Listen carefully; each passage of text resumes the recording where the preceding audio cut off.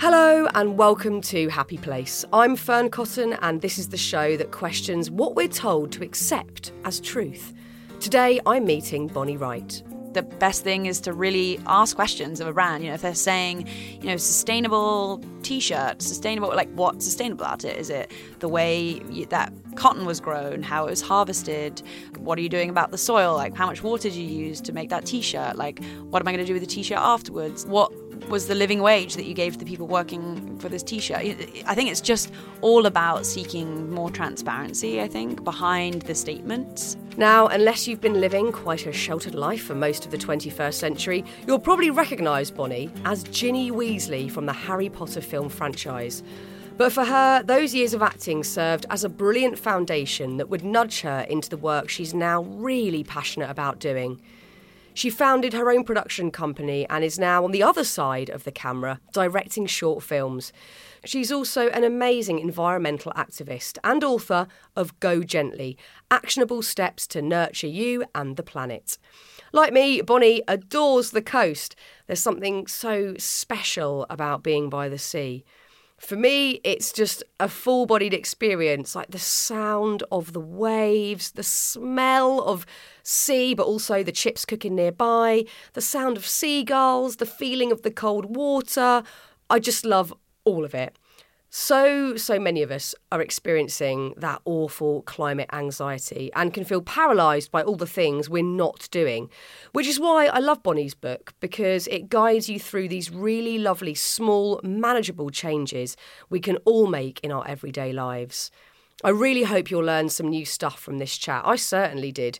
Just by stepping back and really thinking about terms we maybe assume we understand, like green, eco, and sustainable. Here's a cool fact. A crocodile can't stick out its tongue. Another cool fact, you can get short-term health insurance for a month or just under a year in some states. United Healthcare short-term insurance plans are designed for people who are between jobs, coming off their parents' plan, or turning a side hustle into a full-time gig. Underwritten by Golden Rule Insurance Company, they offer flexible, budget-friendly coverage with access to a nationwide network of doctors and hospitals. Get more cool facts about United Healthcare short-term plans at uh1.com. All right, this is the show.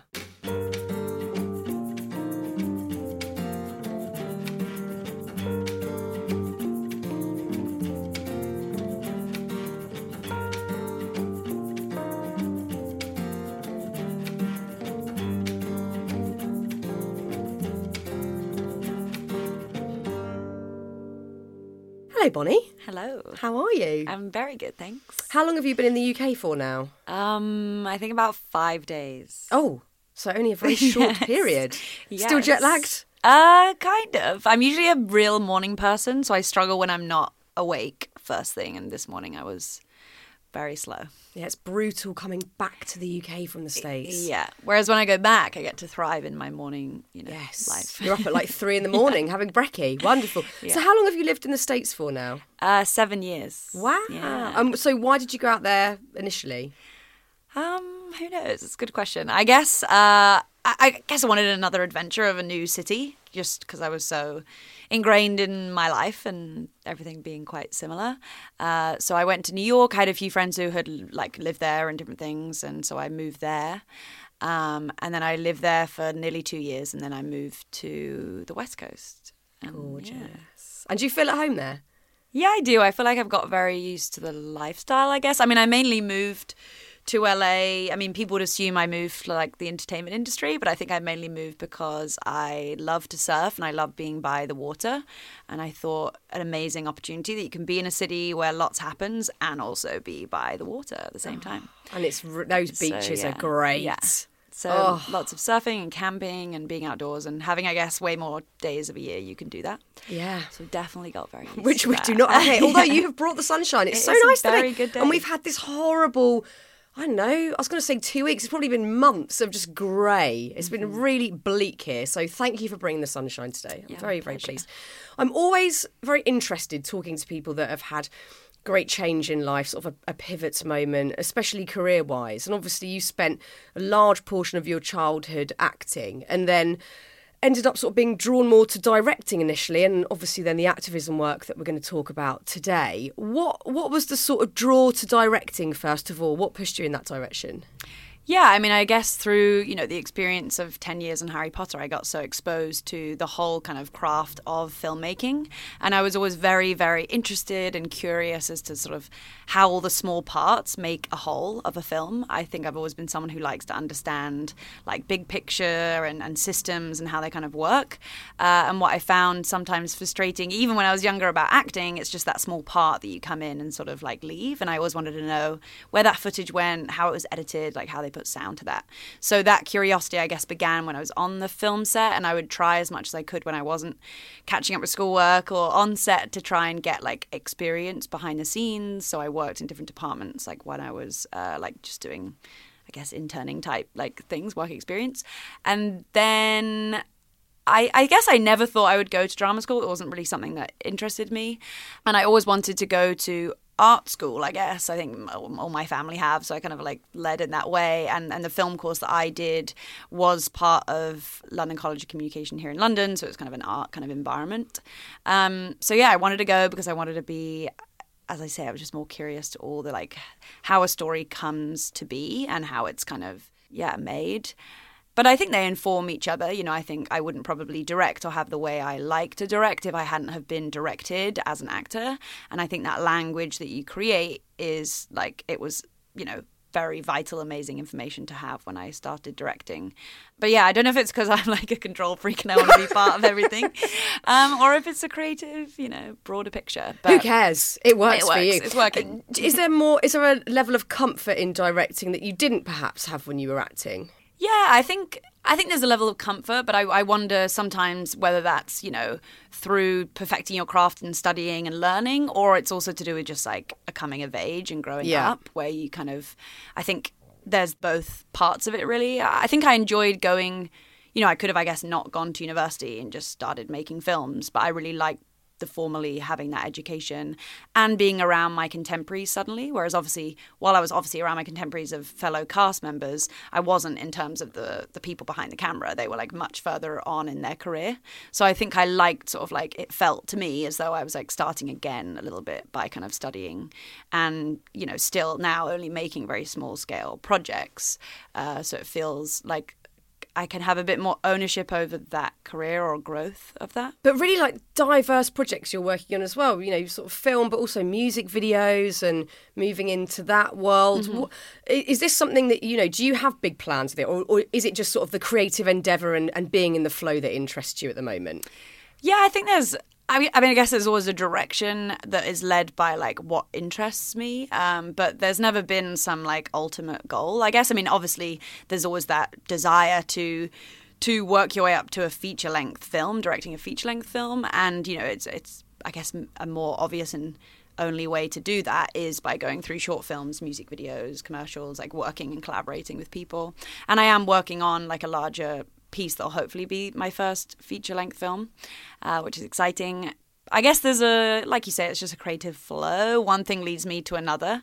I would never have thought, if someone told me 3-4 years ago, I would have written a book. So it's nice. I feel like I'm surprised by where I'm led to. It's all just storytelling, no matter what medium like it kind of manifests in. It's all the same thing to me. So let's talk about this brilliant book, Go Gently, that I've got here, which is gorgeous, and there's lots of lovely interviews in there and practical tips and recipes and beautiful photography, all obviously based around your environmental activism. Mm-hmm. What pulled you to that route as well? I guess without knowing it, my personality, even from like being a kid at school, I was always the kid who loved to take part in the bake sales and the showing up, the kind of dressing, putting your pajamas on for comic relief, or all those extra things I love to do. I think I love to like physically show up rather than just kind of think or talk about it. Like I quite liked that, and I feel like acting is a bit like that. You have to kind of step up to it or not. So I had that nature in me to like physically show up, and which I guess has I guess, layers of, again, storytelling through kind of compassion of hearing other people's story and amplifying that message. But in terms of environmental advocacy work, you know, like I mentioned, I've always loved the seaside and like coastal environments. And I already was beginning to see in my teenage years how much more plastic pollution was ending up on our coastlines.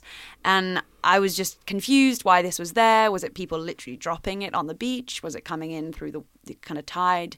And I just was curious as to understand like more about essentially where our rubbish goes and what can we do to change our habits, or also what could we do on like a larger scale of like challenge brands or supermarkets or government. So that led me to then start working with Greenpeace, and I went on a ship with them only for a couple of days. They were doing like a 2-month trip down the Atlantic coast of America, and I just went on a couple of days. But on that trip, trawled for microplastics. So it's literally like, you know, putting a fishing net down and seeing what plastics you come up with. And, you know, not one day out of their 2-month trip did they not bring up a type of plastic. And they were just, you know, measuring one small, tiny part of a huge ocean. So that really brought the kind of often far away statistics to like I was seeing that in front of my eyes. And all the campaigners on that ship were just so passionate, and they just were so hopeful, and they had such amazing ideas around the solutions that existed. So it was that trip that really turned it from something I was concerned about to something I was actually actively trying to do something about in my daily kind of life. Yeah, I mean, the plastic crisis, I think, fills most of us with utter angst and sort of despair at times. I mean, hope we're going to get onto, and it's highly important that we have hope. But let's talk about the problem first. You know, it is something that I think we all try and push to the back of our minds and not think about too much, because it is huge. And, you know, like you've said, you show up, you like to do things, and it's not only working with other charities, you set up your own initiative, Waste Watch. So tell me about this and what Waste Watch does. Yeah, Waste Watch was born out of, it was my friend and I who started it. And essentially these feelings, you're like, I'm so overwhelmed, but I can't do anything about it. And, you know, you don't want your entire like kind of consumption of information and the way you react to just exist on social media, kind of in that echo chamber of something, and you want to actually meet up with people. So we started a local kind of meetup group that was like a physical group that started like on my living room floor and then developed kind of to become bigger. But essentially we curated panels on different subjects. So it could be something like what ends up in our waterways through, you know, what we flush down the toilet to our laundry machines to our kitchen sinks, and like the micro kind of toxins that can end up in that water. So that was like a whole panel just on that. Wow. Or a whole panel on, you know, food waste and composting, or so different things like that, basically, that we brought in specialists, had a dialogue, and then maybe just left it open to the audience in our group. And then our idea at the end of each meeting, we'd kind of like all would commit to, you know, 1 or 2 actions that we were going to try and do in our lives based on what we had learnt at that event. That's incredible. Yeah. That's such a brilliant way of doing it, because, again, like your storytelling is threaded throughout that you're sat sort of communicating with other people that share an interest with you. But it doesn't stop there. There's the practical bit afterwards. And what I'm really interested in is, you know, through that process of you all discussing these subjects and learning from each other or statistics, wherever you've got your information from, you then go off and try. And I think there's this expectation we have of ourselves that it then has to be perfect, that we have to be nailing it, and we are as environmentally friendly as possible, which sort of dead ends the process instantly. We feel sort of overwhelmed, like I can't make all those changes. And we talked to the guys from Earthrise about this, a similar subject of giving it a try, making small incremental changes rather than you need to just change your whole life overnight and become this perfect green human, which is a big ask for anyone. Yeah, I mean, I really, you know, say that in the introduction of my book, that it's kind of a celebration of imperfect and in-process action. And I think we have been so... I mean, I think there's many things. There's like what we've seen as stereotypical, maybe sort of ideas of people. And we have to, like, if we're not that perfect activism or the person who is with the microphone at the front of the stage, there's so many other roles that you don't maybe need to use your voice loudly, but you could be using a skill or something. There's so many different ways to become part of the movement that fits people's identities, personalities, what they have access to, you know, everything. So, and I think if we do get too caught up on doing everything perfectly, and, you know, if we start something now, we can never go back on that. You know, it essentially brings in ego to the dialogue, which is just not needed, and it's distracting, and it can cause people to feel also quite scared about giving it a go because their fear is that, you know, they're not going to be worth it or they're not enough in that space. And I think that's like the most damaging thing that you can present in a movement, because you need everyone to show up. Yeah. I mean, it's interesting you brought ego into the picture, because it seems, you know, the human ego results in all of our problems, like all global problems start at the place of ego. Yeah. And in the opening paragraph to the book, Go Gently, you write, humans disproportionately affect all other species. And although that's, you know, an obvious statement we all understand, we don't ever think about that. We don't go, oh my God, we are so arrogant in our position that we believe we hold in this universe, that we're walking around able to do whatever we want, take whatever we want.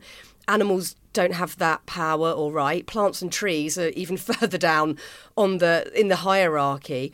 And it's, again, terrifying when you think of it like that we're just all walking around thinking that we're so superior, and that thriving nature and the sort of miracle of that, and how the ecosystems within each species of animal work and cooperate, that we just don't care. No, yeah, we don't. And I think that is changing as we begin to break down this thought that has been so kind of led in, I guess, society, culture, literature, this idea that we are separate from nature and must journey to it, rather than being like, we've romanticized it slightly, rather than be like, we are literally nature, our skin is it.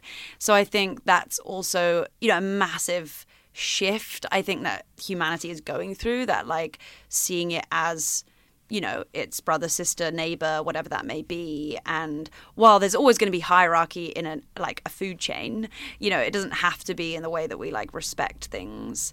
And also realizing we're taking and they're giving us so much, whether that's, you know, animals in the ocean creating an amazing marine thriving life that's sequestering carbon from our atmosphere so we can breathe. Like all these things, you know, are giving us so much, and we're all going to be very shocked and terrified when they suddenly can't give those things anymore. Yeah, because we're taking more than we need. That seems to be the problem. If we were all consuming on a level that was necessary, because like you say, there's always going to be a sort of food chain, even within the animal kingdom itself, respectively.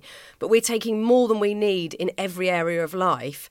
And this is the bit that frustrates me, and I'm interested to hear your thoughts on it. I constantly end up feeling quite frustrated, like I think most people do, when we know that there are a handful, I think it is quite literally a handful of these huge conglomerates, these companies that own lots of other lots of other big companies. And they're not making the change because at the end of the day, they just want to be able to pay their shareholders and keep the profit and keep making more and more money year on year. So they're perpetuating so much of this, whether it is overfishing the seas, using plastic bottles rather than aluminium cans, which seems to be like the easiest swap that they're not doing, whatever it might be. Yet the responsibility seems to always lie on the individual. And I know that we do have a responsibility and we have to respect our own little worlds and do what we can. But it feels like they have zero responsibility and seemingly aren't taking much action. And we're left with the sort of the icky guilt and the shame of the things that we know we're doing wrong and the desire to be better but not quite knowing how to action it. That to me just seems so jarring, and like that the change has to come from them too, probably more so than us as individuals. But I might be wrong. I mean, yeah, it's both, right? It's both things, and also believing and reminding ourselves that the people who sit in cabinets of government or around a board table are also individuals. So it's like, how do you also play and humanize those types of things when they do as much as they can to make them these like indestructible entities, you know, that will not, you know, pay the taxes they should, they will not put the planet before profit, all those kind of things. I mean, and it's not just that individuals are then ridden with guilt, they're literally ridden with bills they can't pay for. I mean, here in Britain, just this idea in the, you know, this month and the last couple of months, like energy prices have skyrocketed. So it's not just about how our conscience is, it's literally how our like survival is. So I think what I've loved about and what I've learned from working with Greenpeace is this always this kind of dual approach, obviously, of the kind of individual action so that you can feel some sense of empowerment. And this is what my book is really about for me in these moments where I got just absolutely angry and upset from the really slow process that is not happening, that it needs to be happening in corporations and government, I was like, I need to cultivate something to make me feel okay from day to day and keep going and feel, to also make it, you need to be sustained and you need to feel like having enough energy, I guess, to keep going. And I think when it comes to, obviously companies, they have the money and the access and the resources to develop ways out of these problems. Like you say, whether that's using different materials to package goods in, refillable systems, renewable energy. And I think, unfortunately, there's lots of things that those kind of companies have actually paid a lot of money to exist, so it's pushed on us. For instance, like recycling was literally something created by the plastics industry to make us think, oh, it's fine, you can use plastic because you can recycle it, which they literally lobbied to make exist. Or things like calculate your carbon footprint and feel terrible about it. Yes. It's like, well, carbon footprint is in a way like a horrible negative way to make us be forced to think we should reduce ourself. Because and I think as well, and what I sort of explained a bit about in the book, is we can often think the way we should do things or how we should help is by being smaller, using less, doing without, reducing, which is not language that's fun to hear or do. And I think it's more interesting to look at language that's about, regeneration. Like, how could you support food systems that actually regenerate our soil and actually help the local economy of farmers? Or how can you do things that are actually about getting the most out of your food? And like, oh no, you shouldn't have that, type of thing. So I think we can also shift slightly the language around it so that there's some joy in it. And I think also you feel a bit more connected to other people. And I think, and sort of how and why Waste Watch was also something I created was because I just needed to be in community rather than just sat at home thinking like the weight of the world was like on my shoulders. Yeah, which I think most people sort of wake up with, even if it's on a very subconscious level. Like I sometimes wake up with and it's only been recently because we know that obviously the world's been in a state of flux in all manner of ways and still is. But, the sort of environmental one, you just feel a bit sort of dreadful about it all the time. And that's why I love that your book's very practical as well, because we do need to, where we can, make our own individual changes. And like you say, it hasn't got to be all sort of using the language that makes us feel like, oh, it's so boring, I can't do anything fun anymore that I want to do. It's about looking for these new options, because the systems that we work in, which, are run by governments, but also hugely run by these massive companies, they've made it so easy for us to be as, I don't want to use the word lazy, but as sort of complacent as possible. And like most people at the moment are time poor, they're struggling, they've got shit going on. They don't even have the brain space to go, oh yeah, I can think about this and actually do something about it. But these changes don't have to be these huge overhauls. They are tiny, and learning about new stuff. Like you might have a refill centre in your town you're not aware of, or you might learn something from your book about upcycling that you'd never, thought about before. What's been your most fun or your favourite swap or new learning that you've implemented into your life? Yeah, I think as well, it's always good to and what I sort of love to try and kind of present is that like things that I may love, maybe someone else is like, oh, that sounds terrible and boring. And I try and look at this idea of how can you find somewhere that you already enjoy, something in your life you already enjoy doing, and maybe start there, because then you're more likely to commit to it. So it could be cooking, you could love beauty, you could love gardening, technology, like find something within that. Otherwise, it's just not a fun habit to implement. So, for me, I have always loved cooking in the kitchen. It's so kind of practical and hands-on, and I just sort of drift away doing it. So I first looked at single-use plastics in just cooking and how I was buying food. And then that led into like food waste and how I could compost the kind of like organic, natural stuff and not send it to landfill, and instead, compost that. First, I wasn't doing that at home. I was just taking it to like a local community garden. And then I slowly kind of gained the confidence to start having my own home composting system. And that could be also your local council maybe pick it up. So yeah, they were my kind of interests. And then like more recently, I've tried to get better at like mending things and sewing and doing things like that. So it's always ebbs and flows of interest. And I think it's always important to say, people often think like, what's the one thing I can do? What's the 5 things I can do? And unfortunately, I don't think it's that simple. I think it's so much more nuanced. There's so much more grey area to it. And I think what's the best thing we can do is ask more questions and look behind the choices, maybe consumer choices we have to make, so we know a bit more about where that came from, or whose livelihoods were affected by making that, or what is the afterlife of this product if I buy it, or do I already have something at home I could use already and don't need to buy a new one or buy it secondhand, just so we can make more intentional choices. And I think it all literally stems from just a slowing down. I think everything has built in this convenience, this model of convenience of like, oh, quickly just like buy, click, collect, done. It's all very fast. And like you say, I totally get that it's not top priority. There's many other things that people have to worry about in their day.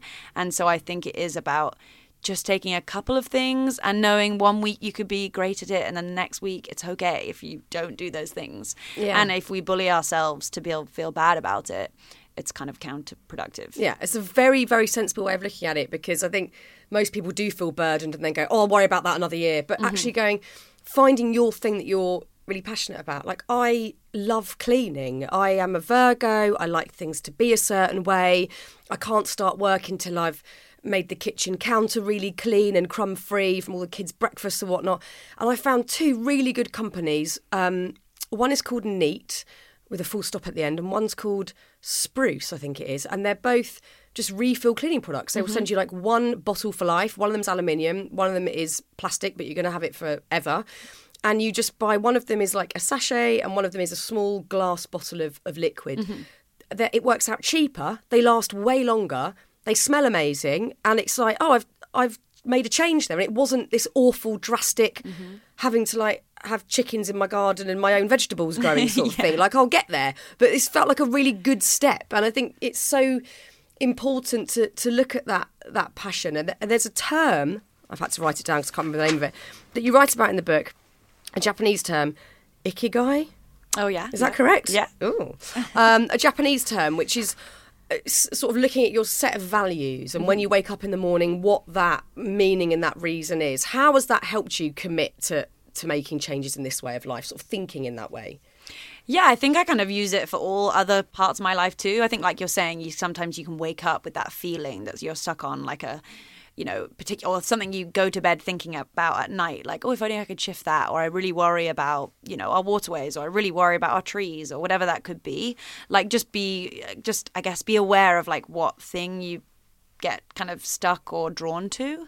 And then it's really about obviously intersecting those things, kind of similar to how I was saying, like somewhere you actually, to find that purpose, like looking at, I guess, where you find joy, what you have to offer, like your skill sets, or just your personalities. Like knowing that you like cleaning is like helpful, because then you're like, okay, I'm going to start there because it's actually something I know I'm good at and I like to do. I'm really good at it, by the way. Yes. Like, I'm super good at cleaning. I wish I had that skill, but we each have our own. So yeah, essentially looking at these kind of things to find that sweet spot of purpose is essentially what that, the reason you get up in the morning type idea. It's literally the kind of thing I feel like you sometimes think when you're at a crossroad in your career or a relationship or work, you think about those kind of pros and cons, or do I really like this? Am I the right person for this job? Or like, what is my purpose in my job? I think it's similar, I think, to that kind of those crossroads you get when you need connection. And in the book, there's like an illustration essentially that finds that kind of and asks you a couple of questions. And it definitely helped me through the book when some things are a bit difficult to explain. The illustrations were a nice way to communicate it. So yeah, I think it's essentially, what you're good at, what the world needs essentially, and where you find joy, and finding that kind of central kind of sweet spot of purpose. Planning for your next trip? Elevate your travel style with Quince. Quince has all the jet-setting essentials you'll want for your next getaway, like European linen, premium luggage options, buttery soft Italian leather bags, and so much more. And it's all priced at 50 to 80% less than similar brands. Plus, Quince only works with factories that use safe and ethical manufacturing practices. Pack your bags with high-quality essentials you'll be wearing for vacations to come with Quince. Go to quince.com/trip for free shipping and 365-day returns. Well, let's talk about hope then, because we do need to get onto hope as well. And I will name drop because I love name dropping this one. But when we had Dr. Jane Goodall on, which was an amazing opportunity, the whole thing was about hope. That's all she wanted to talk about. It was a really interesting chat to hear her sort of take on everything. And hope is probably the most important thing. Otherwise, we won't even bother. We won't do the action bit. And most of the experts that you speak to in the book, one that I noted down, Leah Thomas, talk specifically about hope, and a lot of that living within the younger generations, people that are already having super diverse and interesting conversations about religion, race, sexuality, gender, and the environment in ways that perhaps other generations en masse haven't. So we need to also look to young people and go, right, what's the conversation here? What's going on? What are they doing? And take advice in that way as well. Yeah, and like you say, it's young people, and then as you had that conversation with Dr. Jane Goodall, it's intergenerational, right? It's looking to her wisdom as well. Absolutely. And I think that's that intersectionality of this issue, which is what, Leah Thomas, who you mentioned, has written a whole book on.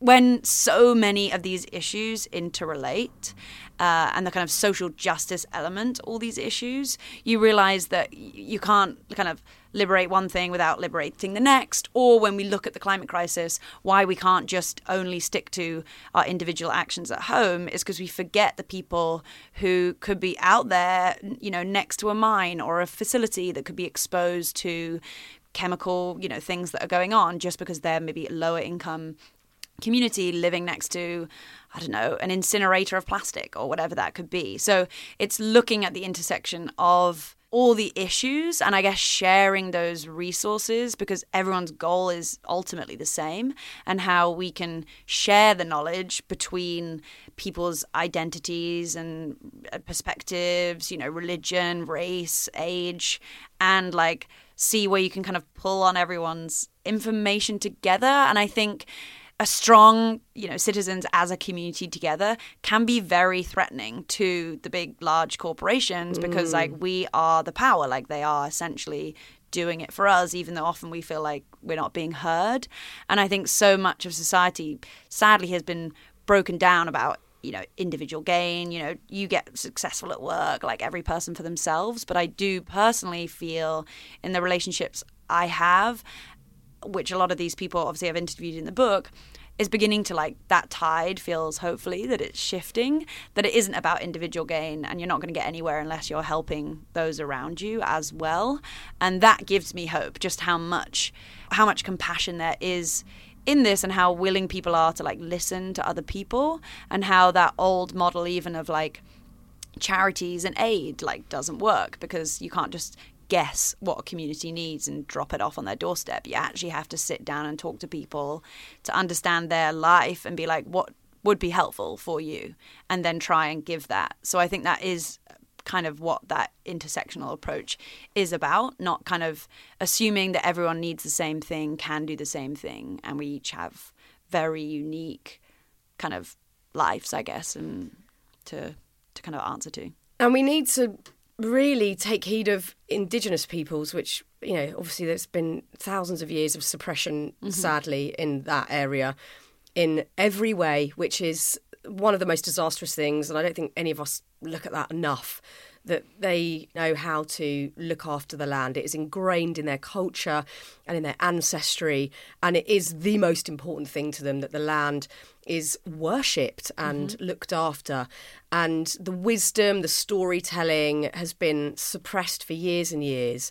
But, these are the communities we need to be listening to. These are the people that understand what's going on and how the biodiversity works in areas more than anyone. And it feels like there's been a slight shift in that way, but still not enough. Yeah, I think people even having that dialogue. For us growing up at school, the reality of our colonial British nature, we were not taught that. We kind of went and pillaged and took all the resources and claimed it as our, country, commonwealth, whatever that may be. So there's a massive unlearning that is happening, which is great.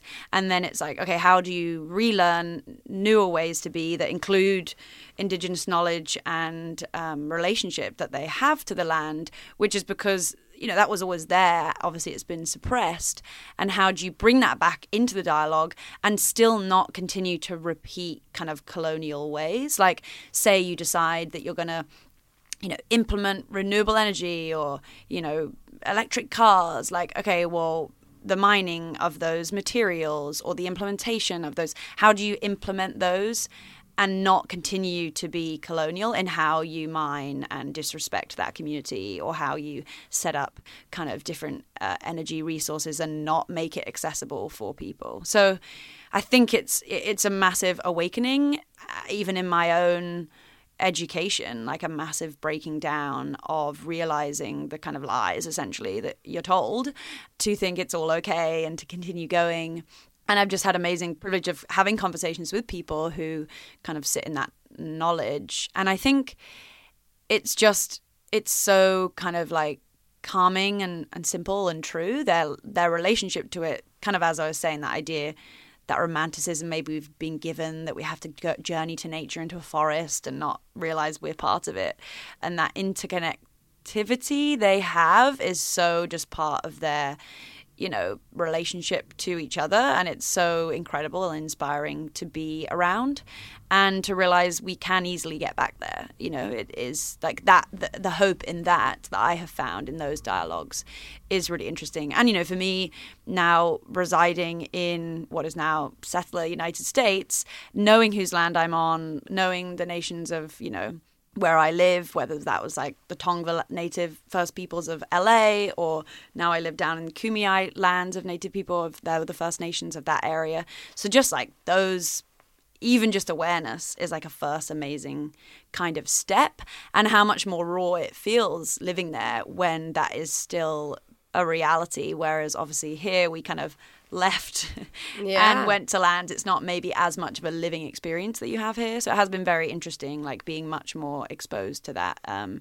everyday life. Yeah, it still seems that so many Indigenous communities are having to fight for, the land and the rights they've had for thousands of years in their ancestry. There's this documentary I watched, I wish I could remember the name of it, and it was all based around the Grand Canyon and the indigenous peoples of certain areas along the Grand Canyon, and this development company that were trying to come in to build this sort of like weird tourist like ledge with restaurants and shopping areas. And obviously, like, even the sort of local people who are living alongside the indigenous peoples are like, you obviously can't do this. Yeah. But they were so, like distraught, highly, highly stressed, having to fight for it. And it's like, this is so messed up. Like, that's just, again, the easy route of money overpowering wisdom and like what's real and what's meant to be there. And that still feels like a bit of a way off, I guess, that we really, I'm talking individually, but more so with these big companies, there's respect there. Yeah, I mean, I think also it's just like, when you think just about your own way to respect and listen to people as you would to anyone having a conversation and sharing their thoughts, and you just think, how are these people so unhuman that have zero compassion to literally listen to someone who, that have their generations have lived there for thousands of years, or anywhere, even, things that can happen here and be developed through farming communities of generations and generations, and that they know will destroy the water that they take from to feed their kind of crops or whatever that may be. Like, the absolute belief that they don't think there's any cause and effect, essentially, which is like the most simple, basic thing you're taught as a child, that your actions have a cause and effect, and sometimes you need to learn from those. Or it just blows my mind how unhuman it is, basically. And it feels like the higher in power people are, the more they're like that, because they can just dehumanize huge groups of people quite easily because they're getting a job done. Yeah, and I do think, obviously when we look at government, we look at, the CEOs, the whoever, that gatekeeperness of it all, in the idea that they are this kind of very antiquated sort of systems and you know, ideas that they work to, and you just hope, like, do we just have to sort of like wait till the people who actually have some compassion and humanism are going to get into those positions of power? Like, how do we merge what it feels like people feel and those positions? And I think sometimes when they're threatened, like their profit is threatened or their governance is threatened, they obviously can swing the other way and go, you know, even worse. So it's like, whether or not we go through these kind of cycles anyway when you look to history, but it is, yeah. I mean, Russell Brand is an expert in that one in terms of the guests he gets on his podcast. I'm always fascinated. It's always nice to give another podcast a shout out, but Under the Skin, I just think they're so good at unpicking all of those infrastructures and looking at the breakdown of that, hopefully, and what the newness might be, and again, like looking to hope as well, which is so important. So let's talk about greenwashing, because that, again, you cover really brilliantly in the book, and it's a really important thing for us to have an understanding of, because again, it's all made very easy for us. We can buy a product and go, oh, it says it's green on it, brilliant, I'm being a good citizen, or it might say eco, but these words don't hold that much truth, it seems, from reading your book. So how do we whittle down who's doing good work in these areas and who's just using the labelling and using the vernacular to kind of sell stuff? Yeah, I think greenwashing is hard. It's the most important thing is to think like your definition of something is not necessarily someone else's definition of something. I mean, even the word sustainable, you know, I try really not to use as much as possible, because to actually genuinely call something sustainable is like a very big statement to make. Yeah. You know, to actually make no impact or keep something sustained is pretty impossible. Yeah.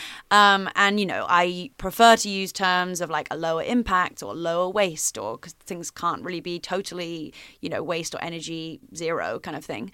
So I think with greenwashing, what's scary about it, obviously brands use it in even their packaging design, you know, just by colouring things a certain colour, like a bottle of green. Oh, it's green! Yeah, perfect. Or, yeah, language that's used. And I think it's a sad thing that's happening with language, you know, throughout, that things are just being used in the wrong kind of way, that it strips them of their, like, power when they are genuinely good. And I feel sorry as well for people who are genuinely working to do great things that then get lost amongst the bigger brands that have more money to advertise. So I think, yeah, there's obviously different keywords that I sort of look at in the book, but I think the best thing is to really ask questions of a brand. You know, if they're saying, you know, sustainable t-shirt, sustainable, like, what's sustainable about it? Is it the way that cotton was grown, how it was harvested? What are you doing about the soil? Like, how much water did you use to make that t-shirt? Like, what am I going to do with the t-shirt afterwards? What was the living wage that you gave to the people working for this t-shirt? I think it's just all about seeking more transparency, I think, behind the statements. And I think if people don't, and companies don't openly provide good information on their website or social media, you know, it's going to be like, what are you kind of hiding? To me, that's how I sort of see it. If they haven't got some really good statements and actual assessments they can show you. And I think the best way to start is, we all probably have a couple of brands we like buying from. Just start there. Start with like 2 brands that you know, whether that's a supermarket or clothing or your face wash, whatever that could be. Like, start with just a couple of important things that you use a lot. It seems like with shopping, the culture of shopping has changed so drastically. Like, even in the last 20 years, because I remember, I mean, when I was growing up, I didn't have money to go into like any sort of fancy shop, so I got all of my clothes from Wembley Market. I mean, God knows where they came from, but it was like, that was how we shopped. And it wasn't very often. It was like a real treat. We'd go to Wembley Market with £10 and we'd hunt for like proper bargains and come back with a bag of utter crap that was, you know, I now look back and absolutely cringe on. But now it's like shopping is just a daily endeavour if you want it to be. It's like you see something on Instagram, you click on it, you buy it, the next thing it's there probably the same day. And, you know, it's not even, you know, back in the day with more high-end fashion, it was all based on seasons and it was always a little bit ahead of what would happen. Now it's like you're just buying what you're seeing other people wearing online the whole time. And even with supermarkets, because if we go back even further to look at how people would buy food, usually very locally, you know, if we're sort of talking about the turn of the not this century, the one before, but around, you know, I guess sort of the 40s, the 50s, my grandparents would still go and you would buy your meat from a butcher, your fish from a fishmonger. Then you would go to a grocery store to buy your vegetables and your fruit, and then the baker for the bread. And it was this sort of high street experience where you went to all of your local shops and you supported them, and you then did have a better understanding of where they were getting their produce from and how they were doing it, and you could have an actual conversation with that person. But I don't know anyone that shops like that anymore, who's going to a butcher or a fishmonger or even to a baker to get their bread. It's like you go online, you order it online, or you go to your local big supermarket, and everything you could possibly imagine is in one place. So again, it feels like we have to go a bit against the grain to get back to a place of doing it like our, ancestors did, our grandparents did.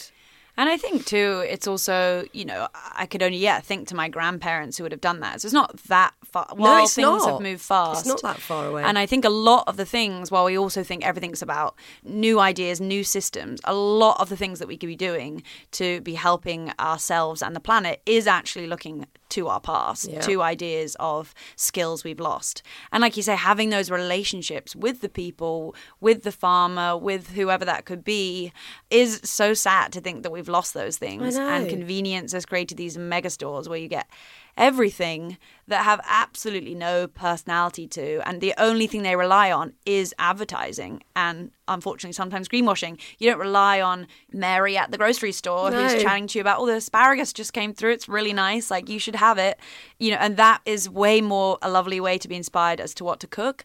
And I do think how we've become so uninspired maybe to think, I'm just end of the day's work, I'm totally uninspired of what to cook, I'll just, click and order this food or buy the pre-made thing, because who's inspiring us about the vegetables growing or the meat they have and the fish?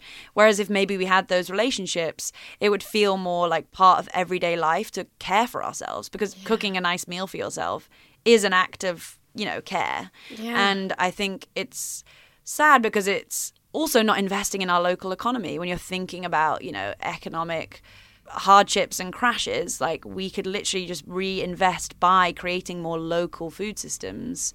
And also just think you could go to a vegetable section of a supermarket now and buy, I don't know, some green bean from Peru. Yes. Like that has come on a plane all the way here, but we aren't even taught to think to look where's its origin. Yeah, I know. Whereas like getting excited that strawberries are in from Britain right now, like that's the beginning of summer, like, and how that creates this like beautiful way that every day doesn't feel the same, which I can kind of feel like to me half the time in the way we're living.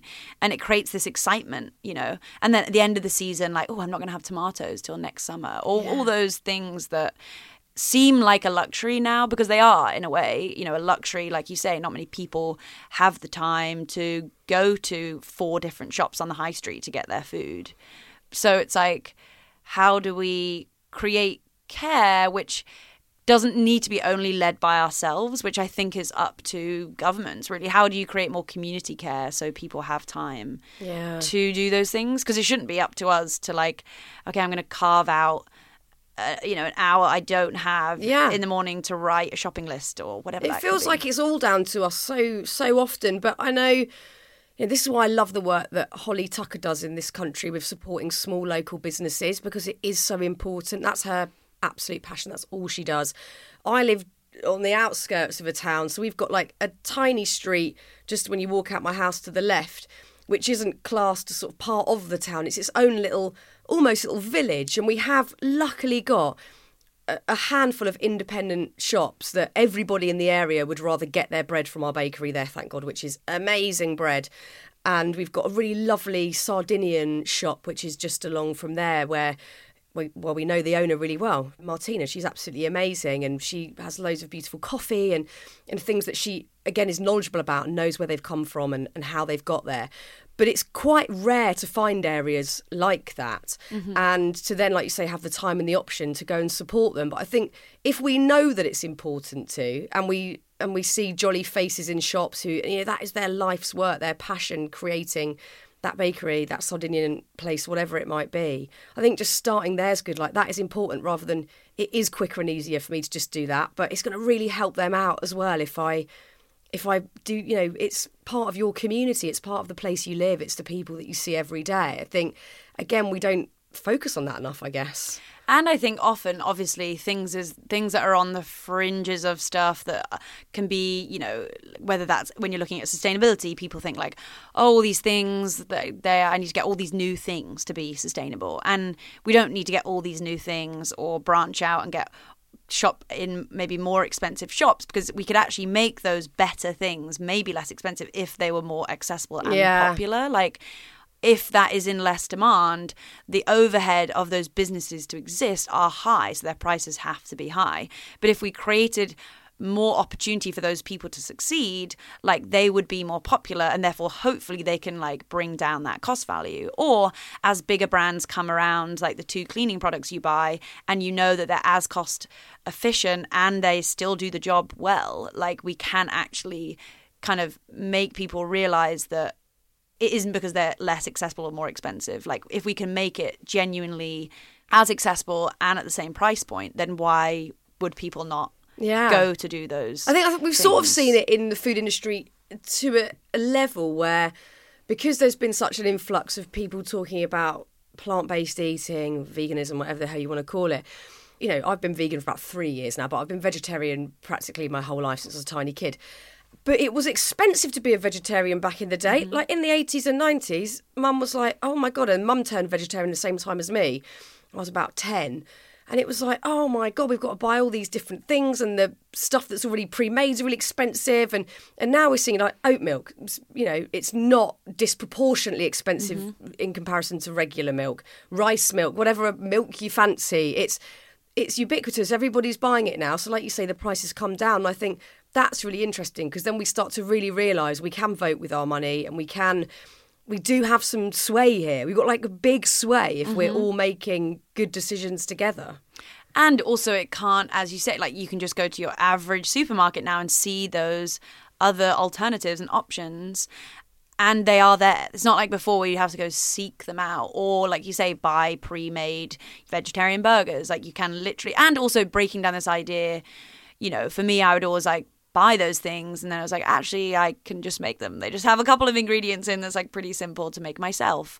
So I think also breaking that idea that it is outside of ourselves what we need to like fix, or buying them, you know, new sustainable thing. And I try and say in the book, like, the worst thing to do would be to overhaul your life and throw everything you have out. You know, it's working with what you already have or what's already out there. And it comes down to our imagination, I think, just applying it to the situation and making it work for us. Whether it's doesn't need to be a strict massive change, it could be like, okay, I'm going to start with 1 day a week, I'm going to do this, or however you like to manage. I mean, I always think about it as like, the worst thing to do would be to set yourself 10 really difficult New Year's resolutions, because by the end of January you feel terrible with any of them. So it's like, I always see it similar to that, like looking at just like, okay, I'm just going to use like some nice gentle things, like 3 things. And then you feel like, wow, I feel really good. I did those things. And then you feel inspired to do the next.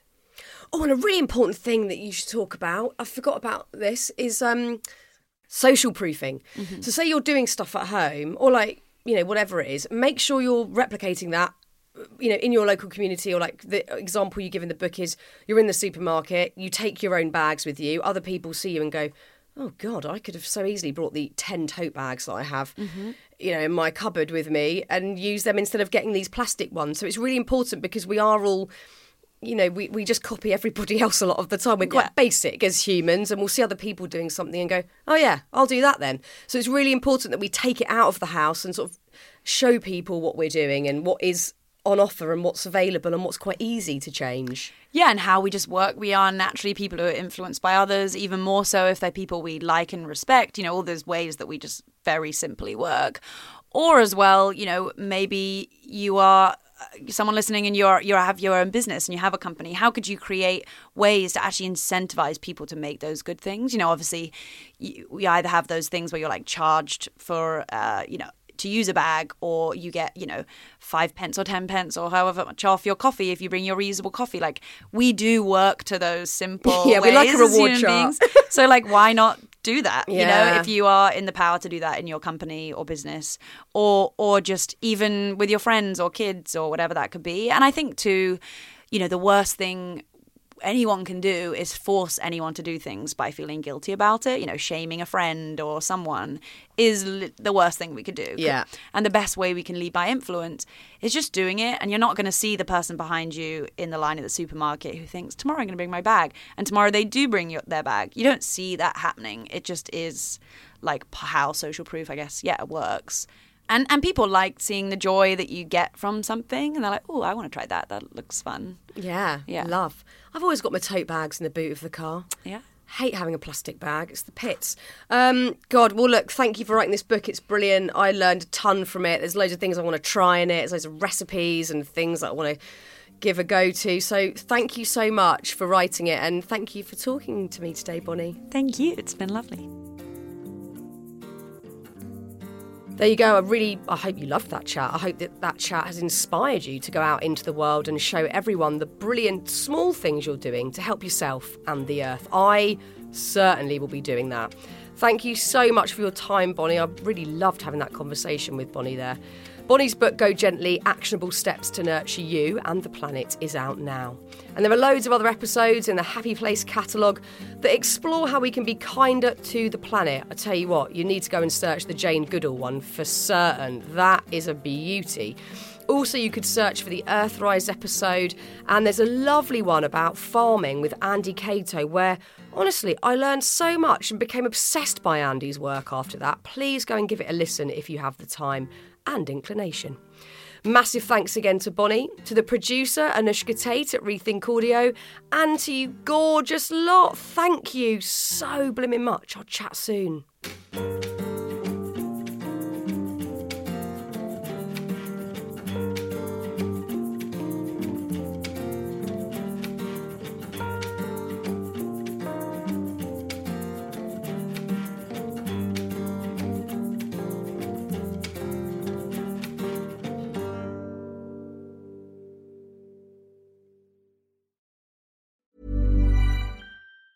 Planning for your next trip? Elevate your travel style with Quince. Quince has all the jet-setting essentials you'll want for your next getaway, like European linen, premium luggage options, buttery soft Italian leather bags, and so much more. And it's all priced at 50 to 80% less than similar brands. Plus, Quince only works with factories that use safe and ethical manufacturing practices. Pack your bags with high-quality essentials you'll be wearing for vacations to come with Quince. Go to quince.com/trip for free shipping and 365-day returns.